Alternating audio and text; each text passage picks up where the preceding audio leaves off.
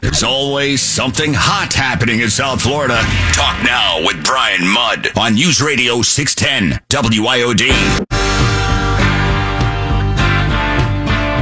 There's going to be a huge disruption, and patients are going to suffer as a result of this. And so we're going to work like hell to make sure that we can overcome the obstacles that HHS and the Biden administration are putting.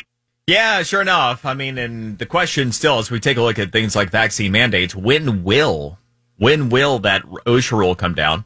That particular clip, Governor DeSantis talking about the monoclonal treatments. And, of course, there already was a workaround there. So after the federal government said, we're not going to let you go straight to Regeneron anymore, as Florida was leading the country in monoclonal antibody treatments with the statewide rollout, well, you had Governor DeSantis go direct to Glaxo. And GlaxoSmithKline, they were in development of a monoclonal treatment as well, and, well, ended up helping supplement some of the loss along with, the Glaxo antibodies, which are being offered now at the same sites as the Regeneron across the state. One of the other hopeful things is, hey, we just don't need this stuff much anymore. We are seeing a rapid decline in COVID-19 cases and hospitalizations across the state. Joining us to talk about this more, Lieutenant Governor Jeanette Nunez. How you doing, Lieutenant Governor? Good morning, Brian. How are you? Doing pretty well. Are we ready to put this pandemic behind us once and for all? Well, I sure hope so. We're trying everything we can to make sure Floridians have all the resources that they need. But we're going to have to contend with this for a little while longer. But we're hoping between the monoclonal treatments, we're hoping between the natural immunity that a lot of these COVID positive individuals have acquired, along with the vaccine, along with treatments that are also probably going to make their way to a pharmacy near you within the next couple of months. I've been talking to a lot of the pharmaceutical industry. They are working on antiviral medications in pill form that may be similar to like a Tamiflu. So I think all of those things bode well for us. We just got to see how the next couple of months play out. One of the criticisms of Governor DeSantis is that he perhaps would seemingly declare victory, so to speak, a little bit early on the pandemic when things have been going well in Florida, and then we would see another spike. Is the lay of the land, because of everything you just described, including vaccination rates, 2/3 of Florida's population and 71% of those that are vaccine eligible, does this time seem like it's different? Well, I mean, it's hard to say, right? We've learned so much throughout this pandemic, and we've also been able to ascertain how lockdowns don't work, and mandates aren't necessarily what we support. And so I think as you tweak and adjust to the different aspects of the pandemic, I mean, we were dealing with a very different scenario early on.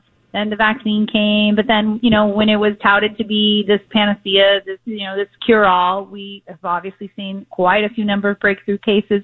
So, I think that, people like to criticize the governor for declaring victory. No, he was very firm in what he was trying to accomplish. And as we were able to keep businesses open, keep people employed, make sure that people had an ability to put food on the table, obviously we did everything we could to keep people safe. But we also, and I think this is something that doesn't get enough airtime, we also were intent on making sure that people's liberties were not trampled because of a global pandemic. Because today it's this, God knows what it'll be tomorrow. Amen. Speaking to Lieutenant Governor Jeanette Nunez. Okay, so about some of the remediation efforts, it's continued to boggle my mind what goes on with school districts that flout state law. And as much as it is remarkable to me that we continue to see, I believe the number is 10 in real time, including Broward, Miami-Dade, Palm Beach County school districts, mask mandates for kids without parental opt-outs. Something else that's been confounding to me is that only Alachua and Broward have been issued sanctions by the state. Why only those two school districts today? It's actually a matter of process. So they were sort of earlier on in their flagrant violation of state law. So they got their opportunity to have their day in court through the State Board of Education. Those notices were filed. They had their opportunity to address the board. The board then had an opportunity to make their decisions and determinations. And then that sort of spiraled into the next step, which is the withholding of the funds for their violation of state law. The other districts that are also in violation will subsequently have their day in court. There has to be a notice of a hearing, which I believe has been issued. And so that is a sort of 7-day notice. It's a lot of bureaucratic processes that we have built in to ensure for proper notification and to ensure for proper opportunities for them to address why they are in violation. So they too, those remaining districts, will have their opportunity to go before the State Board of Education. The State Board will then vote. Then they will determine if they have not reversed course. I believe Lee County reversed course, so they came to their senses, and we're hopeful that some of the others will do the same. But in the event that they don't, they will go before the board. The board will make a decision, and then those funds will be withheld. And so the disbursements from the department to the school districts are sent down on a monthly basis. So that would occur at the end of the month, and they would then be withheld funds as well. Understood. It's a good explanation. Lieutenant Governor, one of my bigger concerns is actually bigger than the mask issue itself. For me, it's about principle. And, whether one agrees or disagrees with the state's policy over mask mandates, it remains the law of the state. And I believe in rules and consequences when they're violated. To that end, if we have our school districts that are willing to flout the state's law on mask mandates, why would we have confidence that they are in good faith executing the curriculum as mandated by the Florida Board of Education, up to and including the recent adaptation of the ban on teaching things along the lines of critical race theory?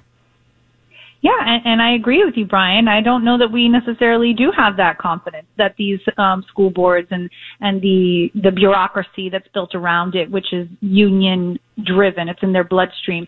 I don't necessarily have the confidence that they're going to follow curriculum, albeit, whether it's critical race theory or Holocaust or any other curriculum requirements that they have. So, yeah, I think it's important that we start to pay a little bit more attention to school districts and school boards. Just I think yesterday there was an article about the chair of the Marjorie Stoneman Douglas Public Safety Commission that was formed in the aftermath of that tragic shooting. He issued a scathing report about how Broward has done little to nothing to remedy the systemic issues that they had that led to that fateful day. And so, here they are wasting taxpayer dollars, wasting everyone's time, flouting the state's laws, and yet they've done nothing to remedy the issues that they have full within their control. So shame on them, and shame on all these politicians that hold them up to be these victors, these freedom fighters, these champions, these patriots. They're nothing more than a joke, and they really need to do their job and stop playing politics with our kids. In Broward's defense, it's kind of hard to accomplish things when you have 3 of your principals that are indicted. So, it just complicates matters anyway. But that is true. Just can't make this stuff up. All right. So yesterday you had the governor. You have first Attorney General Ashley Moody suing the Biden administration over catch and release inside of Florida. You also had Governor DeSantis issue an executive order mandating Florida law enforcement agencies account for those that are being brought into Florida. My understanding of it, Lieutenant Governor, and tell me if this is correct, and if not, please correct me. My understanding is the state can't block federal thoroughfares and what the feds do with them. So, for example, the interstates. We can't control that until they're inside of Florida. Anything through the air. The FAA regulates, the state of Florida does not. So as I understand it, the state has been directed to account for these migrants that are being brought to our state once inside of our state. Is that accurate? Well, here's the problem, Brian. Obviously the Biden administration has taken an approach of sort of come one, come all, open borders, no screening, no information. So the governor has sent a letter requesting information of the federal government. Who are you sending to Florida? What has been the vetting criteria? What are you doing with these individuals? Are they criminals? Have they been released from jail? All these questions, and yet we have received nothing in terms of answers. So the governor issued an executive order yesterday. It was sort of a 1-2 approach. Yeah, clearly, you mentioned the Attorney General's lawsuit, but in addition, the executive order it really serves two purposes. First, to ensure that Florida agencies under the control of the governor do not assist or facilitate illegal immigration to Florida. And again, this is a complicated area because there's state law, there's federal law, and all sorts of political issues that stem from that. But in addition, secondly, he wants to make sure that we're collecting information concerning the impact of illegal aliens here in Florida. Now, it has been very clear, abundantly clear, that the Biden administration is facilitating illegal immigration into the U.S. on a mass scale. What we've seen in terms of the numbers are staggering. We have never in our history seen the type of numbers of people just going through our borders. The number of encounters at the southwest border skyrocketed from just over 78,000 when Biden took over to more than 212,000 in July. And then you look at August, and there's no signs of slowdown there either. Another 208,000 encounters at the southwest border. I mean, all you have to do is look at the images on the screen. Look at the debacle that is the Biden debacle on the border, the Kamala catastrophe, because she's supposed to be in charge. I don't even know what she does, when she does it, or how she does it. But all of these things, they bode very poorly for Florida because we know, obviously we're not a border state, but we also know human trafficking, drug trafficking, arms dealing. I mean, all of these things that are occurring, they have a way of spilling over into the state of Florida. And so the governor has been very clear he's going to be a law and order governor. He supports our men and women in uniform, and he wants to make sure that we can control our own destiny because clearly the Biden administration could care less who's coming across our border, what kind of individuals are, that's catch and release that they have. I mean, we're taking steps that we can take from the state perspective to halt the illegal immigration that's occurring, to prevent our residents, our citizens from being subjected to violent crimes in many cases. And so all of these things, I think you're going to see a lot more discussion around this. A lot more is going to come of it. I heard you talking about the OSHA rule. I heard you talking about other things earlier.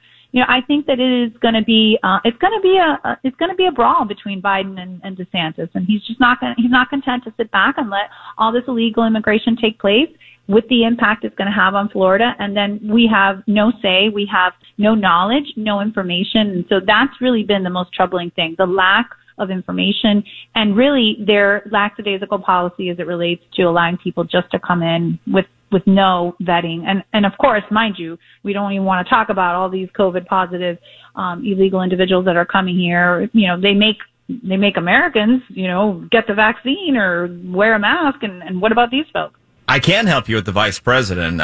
She is busy agreeing with anti-Semitic students. That's what she's up to these days. Lieutenant Governor Jeanette Nunez at Jeanette Nunez FL on Twitter. Till next time, we'll be right back at the Brian Mudd Show. News Radio 610 WIOD.